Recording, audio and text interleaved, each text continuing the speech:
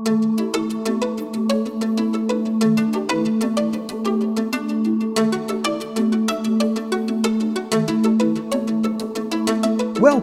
to the Jerusalem Lights Podcast with Rabbi Chaim Richman, whose goal is Torah for everyone.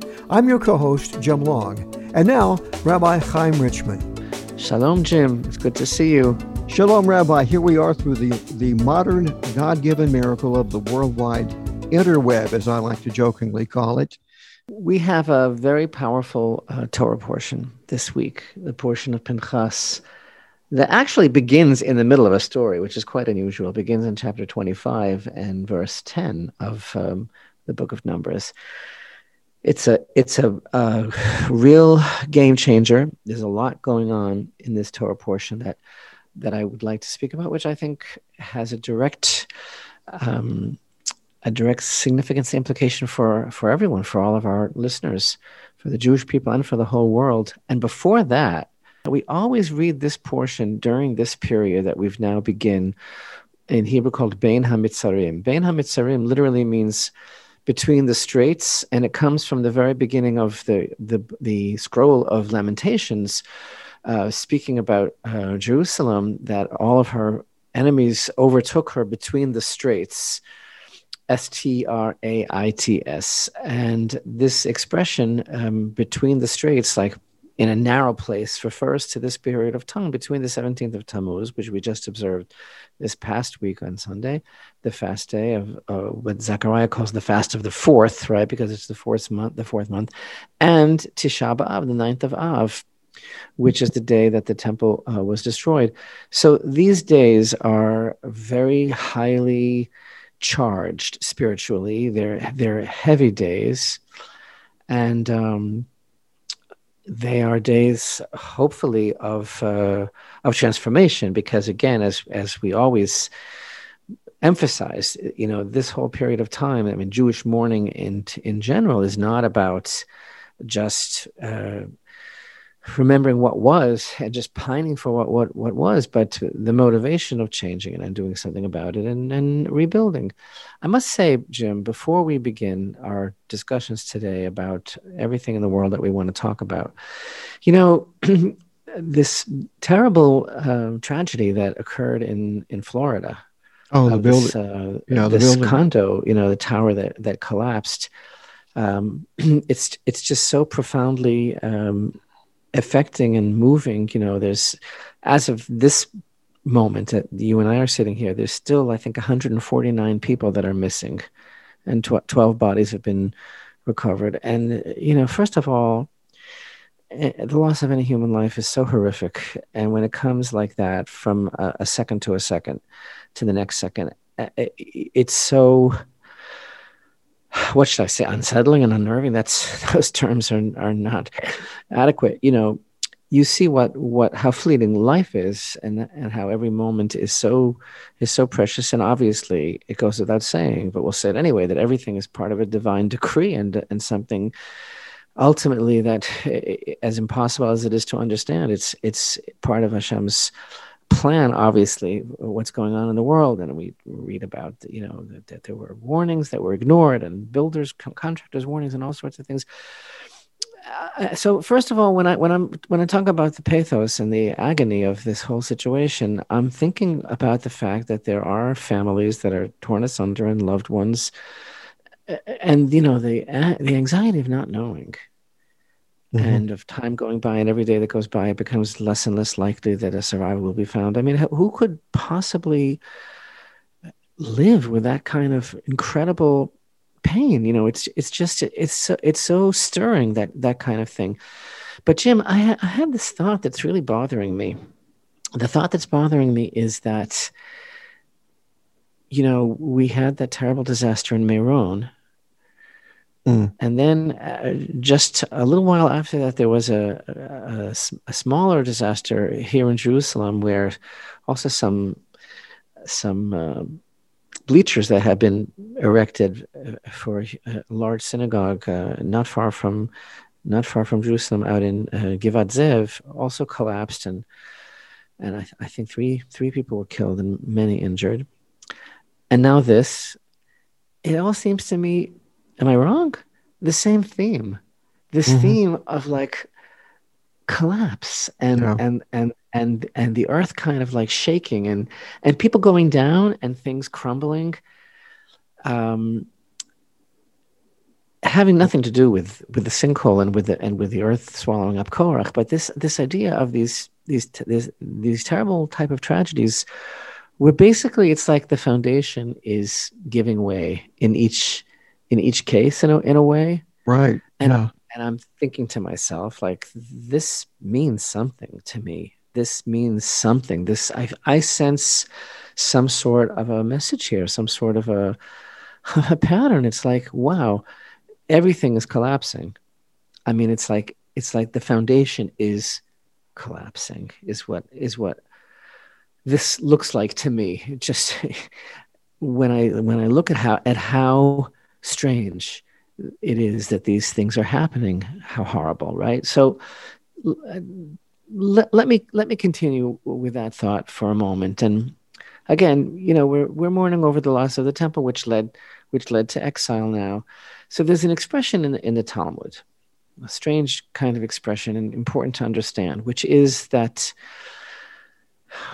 when there is retribution to be meted out, it's like saved by Hashem. It's meted out by Hashem on a day deserving of retribution. Yeah. It's the Hebrew expression megalgalim chiyuv liyom chiyuv. Like if there is retribution to be meted out, so it's saved, it's reserved for a day, which is befitting for retribution, a day that, as it were, that deserves retribution. And that is kind of a strange expression. What does that mean? Is there such a thing that the day itself, a certain date, deserves something to happen? So, on the 17th of Tammuz, the fast day that we just observed this past week, there's the ancient source, the Mishnah, describes 5 things that happened on that day. Famously, as everyone knows, that's the day that in the time of the exile, the walls to the city were breached. The walls to the city were breached in the time of the Roman exile. Some say also in the time of the Babylonian exile, the walls to the city were breached, leading to fighting within the city that ultimately the temple was destroyed on the 9th of Ar, 3 weeks later. And some other things also occurred later in history, but there is the prehistory. The first thing that happened on that day was long before the period of the temple. In other words, the day of the 17th of Tammuz is a day of mourning for the beginning of the process that led to the destruction of the temple, in the Second Temple era, let's say. But way before that, that was the day that Moshe descended from Mount Sinai and saw the revelry around the golden calf, and he broke the tablets on that very day. So that's actually the first thing that happened. Yeah. Just as when it comes to the 9th of Av, that's the day that both holy temples were destroyed, and also many other things happened. Terrible things happened in history later. But the first thing, again, the prehistory, the earliest thing, the ancient thing, as it were, is that it was decreed on that day that they would not enter the land because of the Lashon Hara of the spies who came back and delivered their evil report on those days. So those 2 things, on the 17th of Tammuz, the breaking of the tablets, and on the 9th of Av, the original sin, as it were, of the Lashon Hara, the evil speech of the spies, those are the events that rendered these days, as it were, days of retribution. They made the days into days of retribution, right? So what does it mean that a retribution is sent on a day of retribution? I mean, again, like I said, can a day actually is a day like a living thing, that the day, has a certain fate? So no, this is the secret. The secret is that when the spies returned with their evil speech against the land, that terrible sin made an impression not only on the human soul, but on the date itself, in the realm of time. In other words, we always talk about this mystical idea that there's the dimension of space and the dimension of nefesh, of life, and the dimension of time. Well, they interact and they intersect. And so when that jolt, that cosmic jolt, as it were, that building fell, right? When that imploded, that sin of the spies, it didn't only affect the people, but it affected time. In the realm of time, it made a terrible dent, an impression. This is very deep. This is very deep.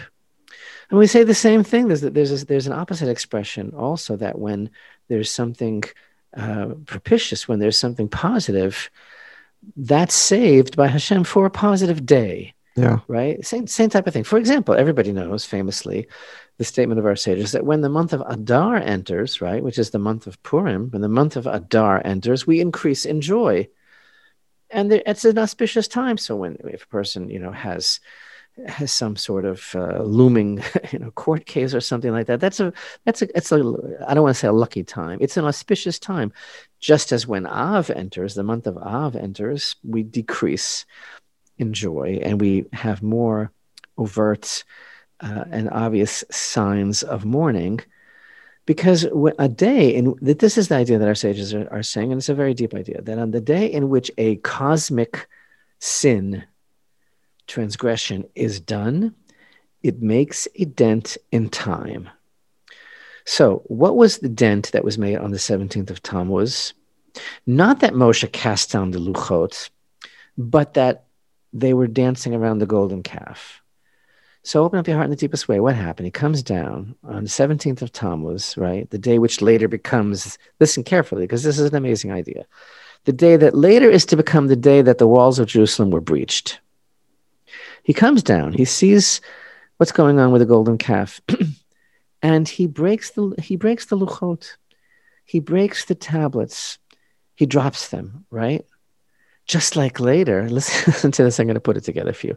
Just like later, on the 17th of Tammuz, the stone walls were broken. The stone walls of Jerusalem that were broken on the same day is a continuation. This is an unbelievable, open up your heart in the deepest way thought. The stone walls that were broken is a continuation of the stone tablets that were broken. So what do I mean by that?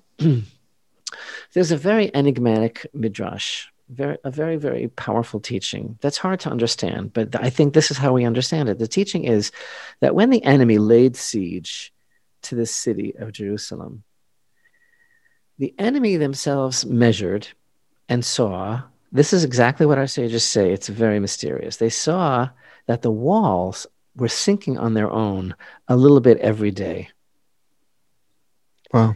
But I have to tell you, Jim, that when I learned that, my heart just skipped, and I really, because of what I opened up with, because of this, I feel that there's this theme of like sinking all around us, of these collapses that we're talking about, and now, so what do I say? Just say that the enemy were very canny, they were very. And surreptitiously they measured, and they saw that the walls were sinking on their own a little bit every day. And that's how they were so audacious to break it, because they saw that it was sinking on its own. Mm-hmm. Now, what does that really mean? This is a metaphor. What it really means, this is an expression that the Talmud uses about Nebuchadnezzar and about the Roman Caesar who destroyed the temple. The expression that the Talmud uses directed against Israel as a rebuke is that Hashem said to those enemies, you ground flour. Wow. You ground flour that was already ground. Yeah. Meaning you did not destroy the house. The house was already destroyed by Israel, in other words, spiritually, because of their transgression. And you just were in the right place at the right time, and you ground flour that I already ground, So what gave them the ability, how could they dare approach the walls of Hashem's city and break it? Because it was sinking on its own, meaning that that's the cumulative, negative, destructive power of that Israel was doing, right? Yeah. Again, I'm just hooking this up in my mind to something message that's reverberating in the world with what's going on. So I take that further, right, to the 9th of Av, right? So excuse me. So back again to the 17th of Tammuz.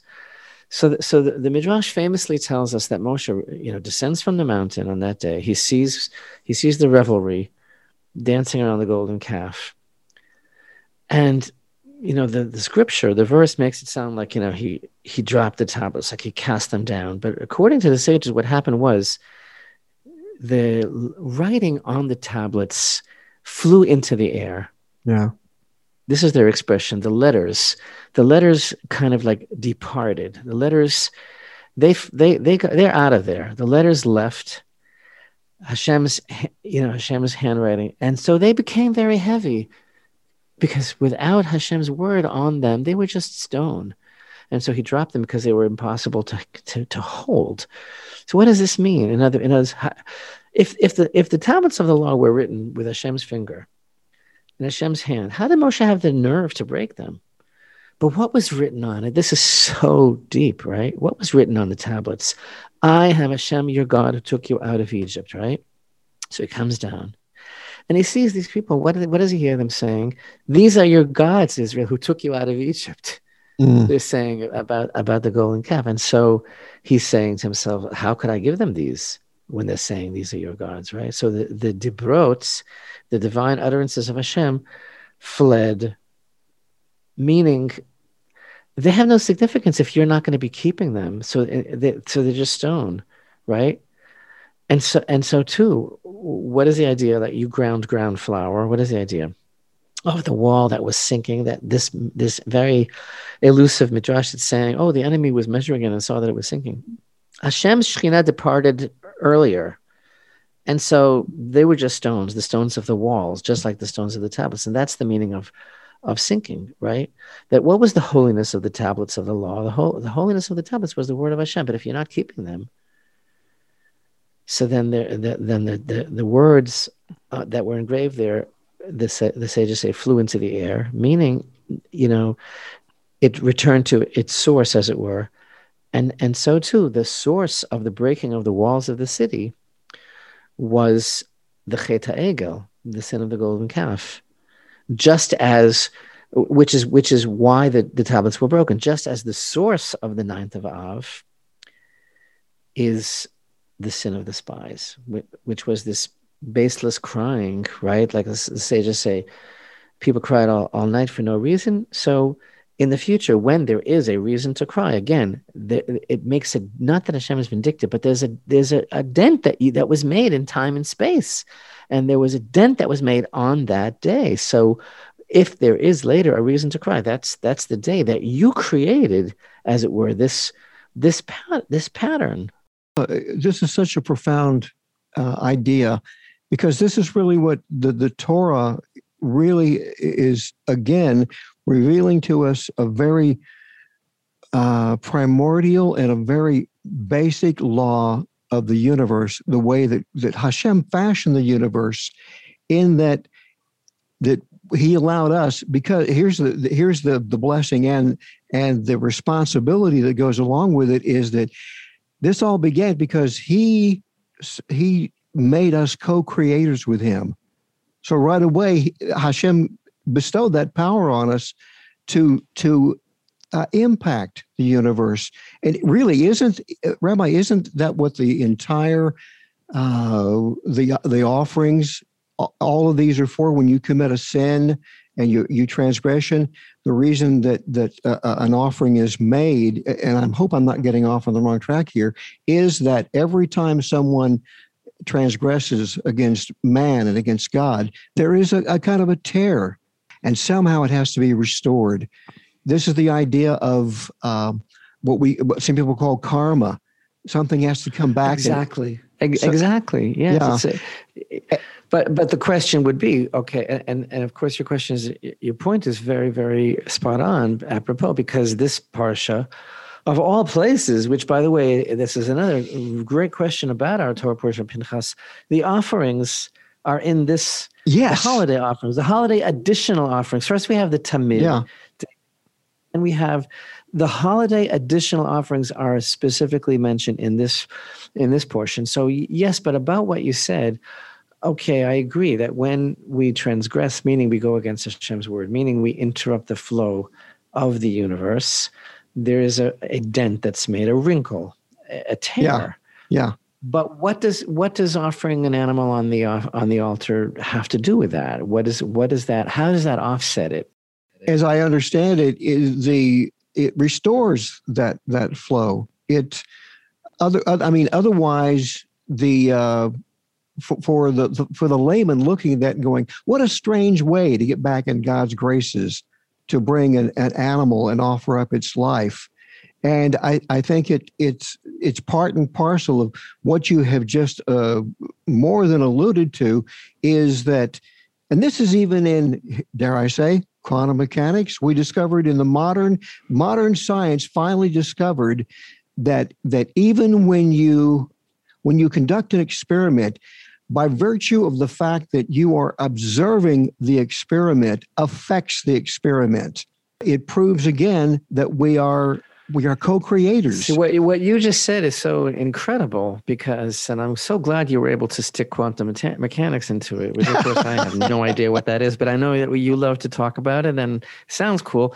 But anyway, I believe it. The point is, it's all about what, and we've always emphasized this, the whole idea of the offerings is not some sort of a cosmic balance, of the animal's life going into the universe, as much as the effect that it has on the person who is bringing it. Sure, yeah. Because everything in the Torah is about man being the co-creator, as you've said so perfectly, the gardener, the co-nurturer of the force of life. And so when he separates himself from the reality of Hashem, when he puts up a divider because of his own actions, he's in terrible, grave danger. He's in terrible, grave spiritual isolation. And everything that we've learned all throughout the book of Leviticus, that we spoke about this so much, the concept of the profound, dare I say, traumatizing, yes, effect in a good way that the bringing of the offering has on the person, on the onlooker. Like you're saying, it makes him realize so much about his own life, about preserving his own life, about every animal and every organ and every detail of the service represents a different human striving and power and failing.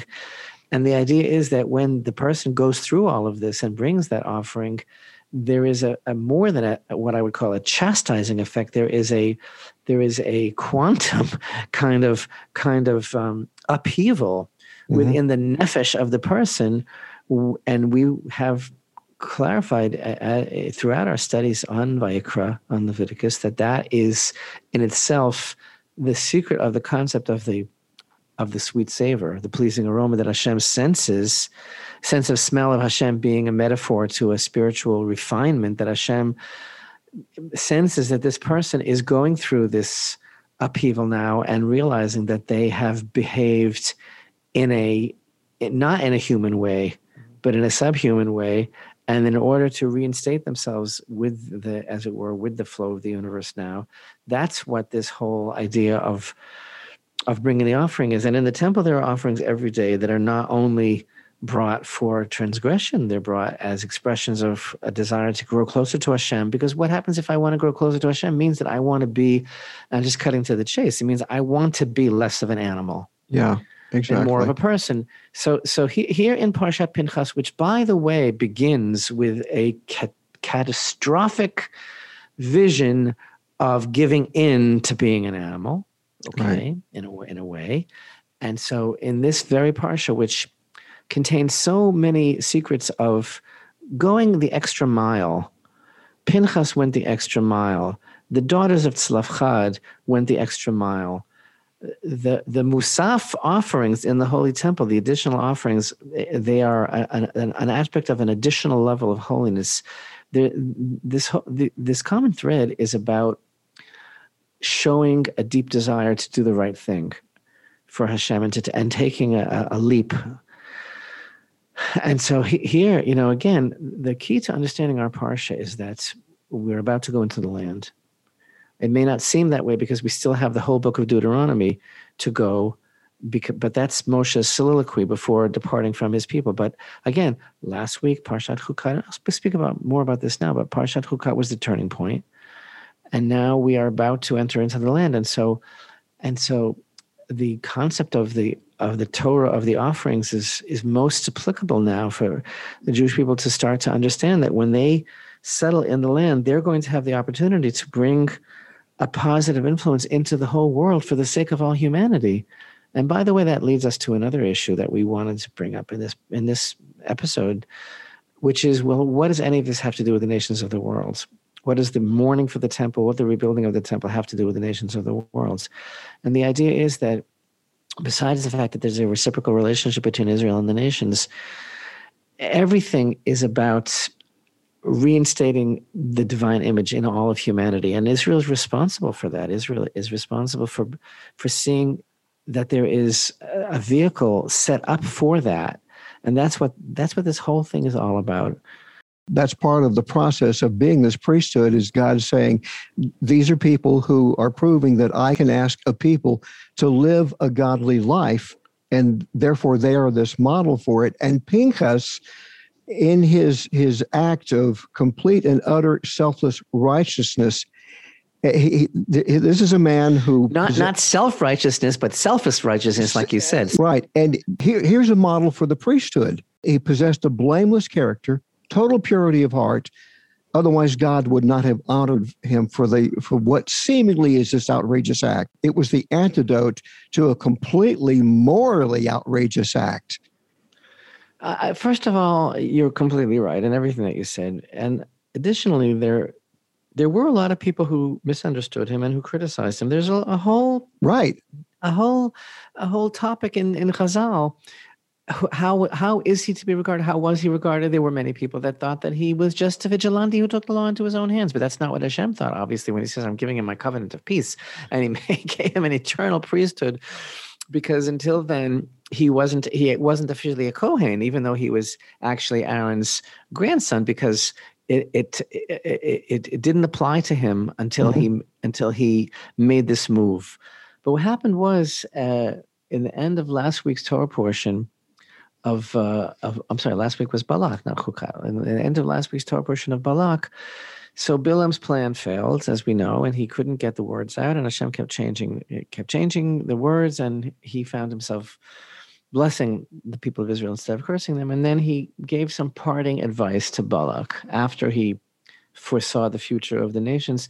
The parting advice that he gave them, according to our sages, is that this God of theirs, the God of Israel, hates immorality, hates promiscuity. So we have one more try, trip them up with promiscuity, and that will make their God angry. Mm-hmm. And that was the snare of the daughters of Moab, and that's exactly what happened. That worked. Yeah.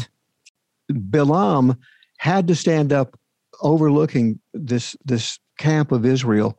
I used to think that God forced him to say those things, that he lost his free will. But then I spoke with a friend of ours, a dear friend of ours, who is an observant Jew, and she told me the story of how she had taken her 12-year-old son to a therapist, who actually a medical doctor, and he had a kind of unusual therapy, and he always made these slightly anti-Semitic remarks. They were couched in kind of humor. And she said one day her son came with her, and he said, I want to talk to you about your son. And the son got up, this 12-year-old Jewish boy, and he says, Mother, I'll leave you and the doctor alone. And he kissed her on the cheek, and he said, I'll be right outside. And she said the man's jaw dropped open. He couldn't mock her. He couldn't help himself. He had to praise this Jewish woman. Even an anti-Semite like Bilam, when he is confronted with profound character and purity, he says, oh, I got to call it like it is, because that's what I do. So that's what happened. So at the end of chapter 24 in Balak, it's, we read that Bilam got up and went his way, and Balak went his way. And then all of a sudden, chapter 25, the end of last week's Torah portion of Balak, begins that Israel is dwelling in this place called Shittim, and the people began to commit promiscuity with the daughters of Moab. And this was the advice that Bilam gave to Balak. And so Balak went and basically they weaponized their own women. They weaponized their daughters. So this was actually an act of war. Talk about the opposite of how goodly are your tents, O Jacob, that he said, because their openings were not facing each other for the sake of modesty. Here they used their own daughters, and then they invited the people to the feasts of their gods, and the people ate and prostrated themselves to their gods, which was the whole goal all along, that the women used their wiles to get the people to become attached to Baal Peor. And then Hashem got very, very angry. And so it's a whole terrible scene that's going on. There's a plague going on. Hashem's flaring wrath. Moshe said to the judges of Israel, let each man kill his men who were attached to Baal Peor. And then all of a sudden there's this terrible incident.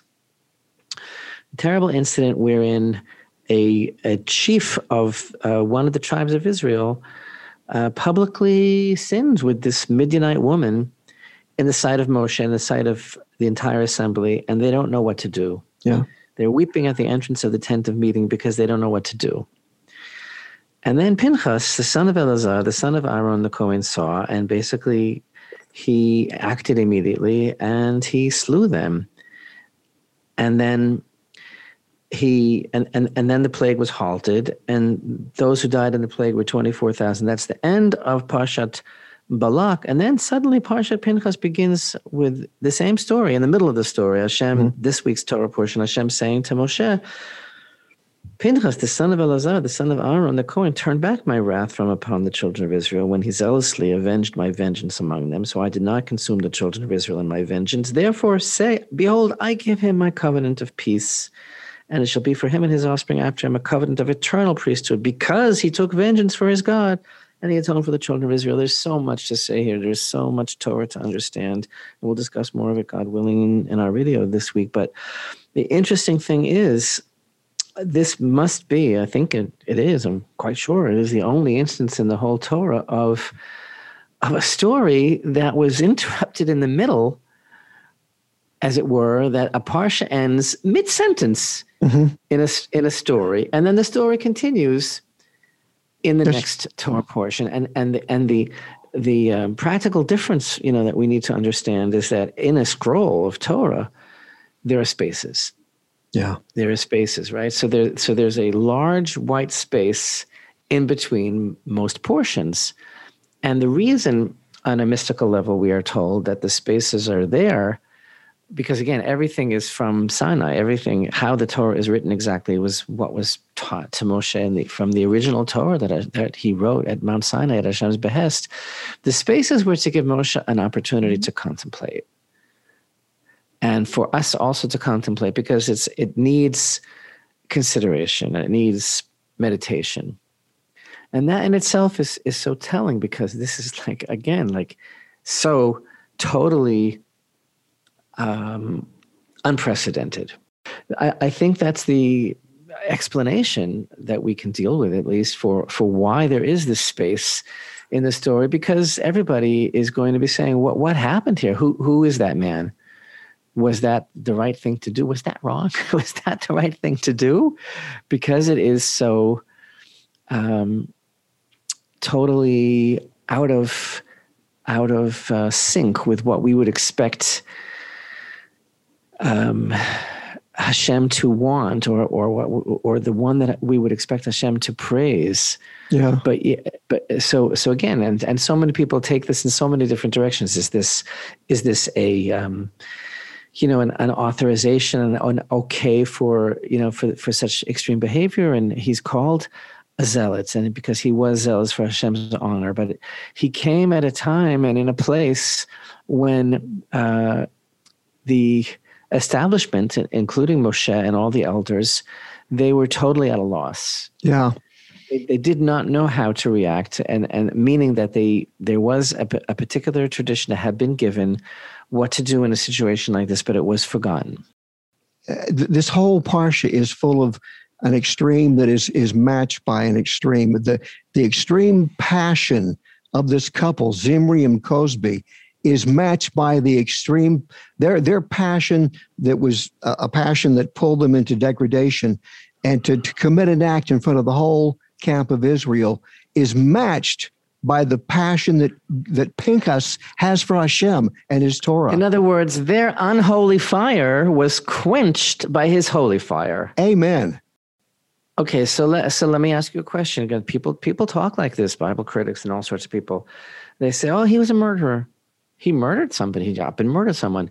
Is that how we understand this? No, not at all. Obviously not. If Hashem says he has an eternal priesthood, and I'm not even going to the place that I'm going to save for the video, which is that according to a not insubstantial opinion amongst our sages, the man became Elijah the prophet. Yeah. the man in a very exceptional kind of thing is not something that is very common in Torah study. We have this very strong opinion that the man was transmuted into a being, Elijah the prophet, who frankly never died. He, as opposed to one thinking that this was like an act he had no personal agenda in doing this, right? There was nothing in it for him. He did this solely to avenge Hashem's honor. He did it for Hashem. He did it for Hashem, and that's what Hashem says here, because he zealously avenged my vengeance, right? Mm-hmm. So he did this for all of Israel, right? And the Kohen, the descendant of Aaron, and Aaron was known for love, man. Love. Make love, not war. Aaron, he's the big lover. He's the one who always was bringing about peace between husband and wife and between friends. And that Pirkei Avot says, be of the disciples of Aaron, love peace and pursue peace and bring people close to Torah. He was a man of peace. Aaron was a man of peace. But yet, Pinchas is a Kohen, he's a descendant of Aaron, and that's specifically why the verses here trace his lineage all the way to Aaron, as if to say, this is what a Kohen really is. Yeah. Because this actually was an act of love. Mm-hmm. It was an act of love not only for Hashem's honor, but for all of Israel. Because because Bilam got smart in the end, and he gave Balak the advice that he needed to wreak the havoc that he sought, because the destruction of the family unit is the destruction of the people. We see this today as well on every level of society, and this is how our Parsha, it's very timely. Yeah. Our Parsha begins here with this public desecration of Hashem's name and this public act of immorality, which was beyond all shame and beyond all sense of dignity, and represents the total breakdown of morality to be able to do such a thing in public, which was a direct extension of what was going on in the children of Israel with the daughters of Moab. And it was all calculated to destroy the nation from within, as it were, like one of these buildings, like we're talking about, crumbling down, to break the foundation so that it crumbles down and implodes upon itself. Because without the purity and the integrity of the family units of husband and wife, then everything is hopeless. Everything is totally, totally hopeless. These evil men knew that. Yeah. It just seems like that is what some evil powers in society today know as well. You can connect the dots from the Torah, and there's a through line that runs in this narrative that shows you what he did was completely righteous. And that is, you go back to Bilam saying, here's how you defeat and destroy Israel. You go after the family purity. Send in an army of Mataharis to insinuate themselves into the camp. The fallout from this is you have a leader of the tribe of Shimon copulating in public in front of everybody. There are thousands. This was not about sex. This was about war. Right. It was about destruction. It was a weapon. Because the sexual aspect of the story was only a device to bring the people to rank idolatry, because the women would say to the men, you want me? So then first bow down to this idol. Yeah. That's exactly what the plan was, to totally destroy the entire spiritual underpinning of the Jewish people. Pinchas said someone's got to act. And to prove, I think, his selflessness is that he knew that he could be slaughtered by his own people for doing this. Our sages actually talk about that as far as he was concerned, it was like a suicide mission. Yeah. Because he expected that someone was going to judge him exactly that way. They were crying, Moshe and the elders were crying, because they forgot this particular halacha that Hashem taught him at Mount Sinai, which is that in such a case wherein someone does this in public and there was no warning, because generally the Sanhedrin, the court, has to give a warning. If someone is going to be prosecuted for something liable for the death penalty, there have to be witnesses, there has to be a warning. None of that happened, because this happened right away in front of everyone. And the law in such a case is this exact expression, a kana'i, a person who is zealous strikes. Yeah. Zealous person is entitled, is empowered to strike. And Moshe forgot that. But the deeper secret is that Moshe was not the one to do it. And that is something else altogether that we'll speak about, or maybe I'll get to it in the video. But the idea is Pinchas was that one. And so Pinchas actually was acting in, so for those that might be thinking, is the Torah, celebrating or promoting, like you might say, vigilantism or something like that. No, there's a very specific halacha that Pinchas was aware of, and he knew that it was up to him to reinstate, as it were, the peace between the children of Israel and their Father in heaven. That was the whole thing here that happened. Isn't there a saying, when there is no man, be the man? You step in the breach. That's actually in the chapters of the fathers. Okay. Where there is no man, strive to be a man. Yeah. In fact, in the history of Israel, they've had women who've kind of fulfilled that role too. We have the beautiful section in our parsha of the daughters of Tzlafchad. Yes. Who came to challenge what had heretofore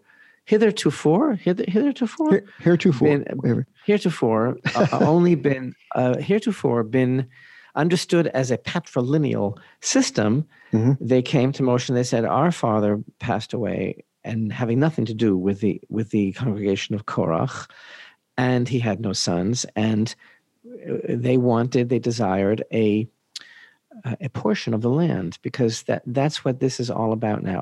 Our parsha is all about getting ready to go into the land. In fact, in our parsha, there is of the Torah portion here of Pinchas, we have the second census of the children of Israel. There are two censuses that take place in the book of Numbers. The first one took place in the beginning of Numbers, and that was about basically the children of Israel settling in the desert around the tabernacle, who's doing what, who's camping where. This census is about getting ready for the tribal portions that are going to be determined by lottery when Joshua takes the children of Israel into the land. That's what this is all about. Of course, the Levites are separate. The Levites in the first census were counted, albeit separately from 1 month on. But in this census, they are not counted because Hashem is their inheritance. They don't occupy themselves with other things that people are occupying themselves with, agriculture, etc., because Hashem is their inheritance, meaning that Hashem provides for them with the gifts that they are to receive, the tenth and the truma, etc.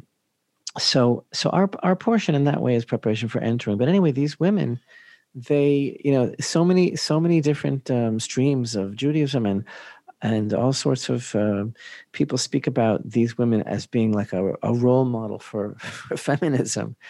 That they came to speak out against, the male authoritarian, the whole thing. And that is so ludicrous. It's so ludicrous because these women, their whole thing was their unbelievable love for the land of Israel and their demand to become mothers in Israel, providing for their families, and basically to settle the land. And it's not that they wanted to be on par with the men or better than men or anything else like that. It's what they were expressing was actually a very, very deep desire to fulfill their roles as women in Israel.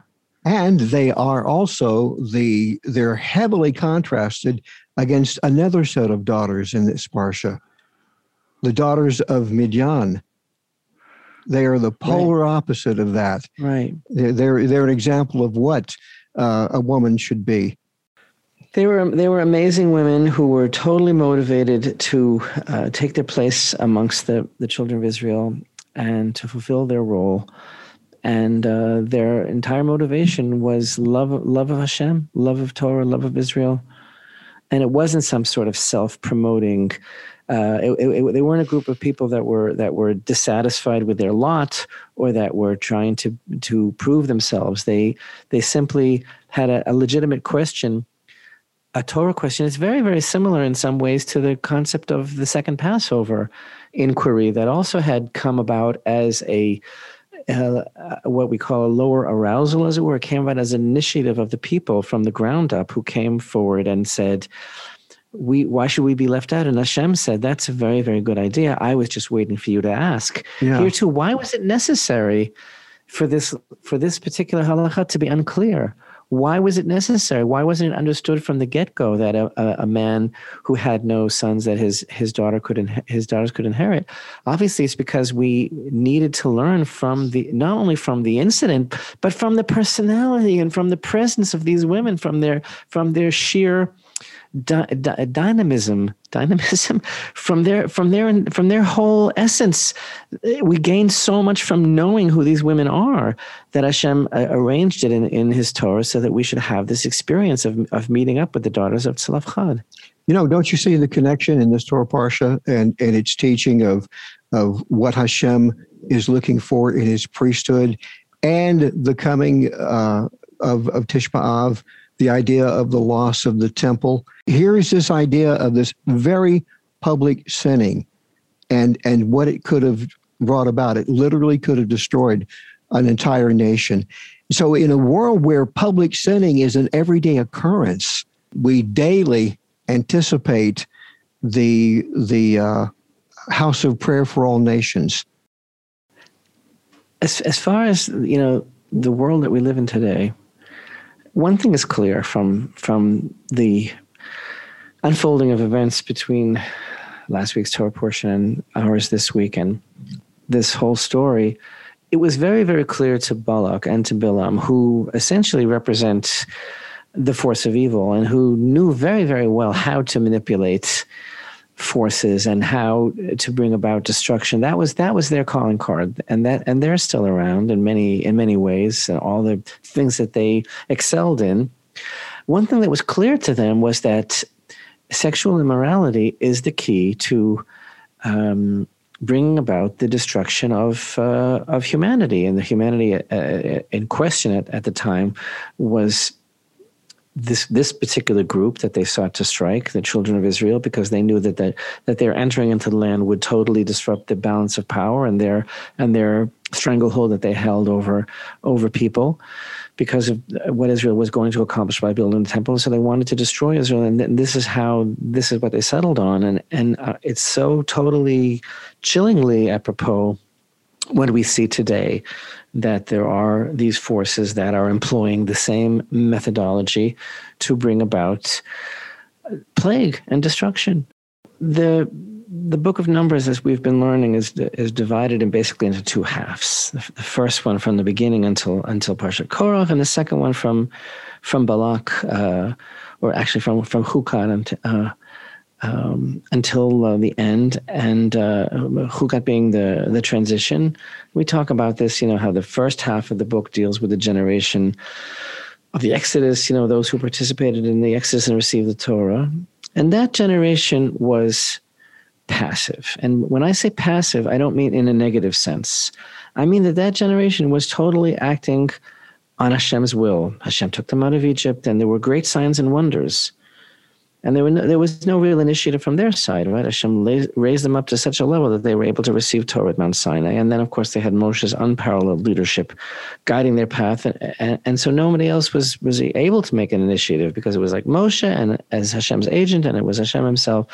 That was that generation. And they made all sorts of mistakes, as we know, that are documented by the Torah, that all took place in the first 2 years of the wilderness, because then we have radio silence until Parshat Chukat of 38 years. And that was part of the personal tikkun that they had to make according to their nature. All their sins were not between man and his fellow. Their sins were all between them and Hashem, because they needed to work on understanding their purpose, which was to make their will Hashem's will. And then we had this transformation that took place in Parshat Chukat, right? In the 40th year, the generation that we're dealing with now, the generation that will inherit the land. And we saw that the leaders were departing in Parshat Chukat, Miriam and Aaron, and then Moshe received word that he will not be continuing as leader. And so this generation, Jim, and this is exactly the main point of our Torah portion of Pinchas in every way. This generation is called upon to be active. It's a generation where every single individual has the right to express his opinion, right? And the focus is shifting from Moshe to the nation, right? The nation is now an active partner in bringing about their own redemption, which is the redemption of the world. And by the way, as part of this same process, what else happens in this parsha? Yehoshua is appointed to lead the nation. Yeah. Yeah. And what's Moshe's main concern? Hashem tells him, go up. You're going to see the land, and you're not going to go in. And Moshe doesn't challenge that or anything. He says, Hashem, God of the spirits of all flesh, appoint a man over the congregation who will go out and come before them. El Elohei haruchot. L'chol basar. It's a very unusual expression how Moshe is entreating Hashem now and saying, God of the spirits of all flesh. What does he mean by that? So Rashi has a very interesting comment, and he explains that what Moshe was intending he said, Master of the universe, it's revealed before you that each person is of a different mind. Every person is different, has a different consciousness, a different spirit. That's the idea. God of the spirits, the ruchot of all flesh. Every person is different. In the generation of the desert, it didn't matter so much, because they were on one path, and it was a unit. But now that they're going to be going in, he said, please appoint a leader over them who can deal with each of them as individuals, who can understand each of their needs according to their minds, who can bear them, really, who can empathize with them and understand each one where they're coming from. Right? The new leader is going to have to make room for every single person, every single tribe. And that's why when Hashem chose Yehoshua, he said to Moshe, what was the quality that he found in Yehoshua? And Hashem said to Moshe, take Yehoshua ben Nun, a man in whom there is spirit. And as Rashi says, like you requested, who can go along with the ruach of each person. Wow, sounds like Mashiach. Someone who really commiserates with and relates with everybody on every level and understands them. That's amazing. The right person for that generation. Yeah. And again, there's such a different perspective of the generations, because when it came to the generation of the desert, they asked for water, and Hashem was, as it were, angry. But in Parshat Chukat, they asked for water, and there was no anger. And then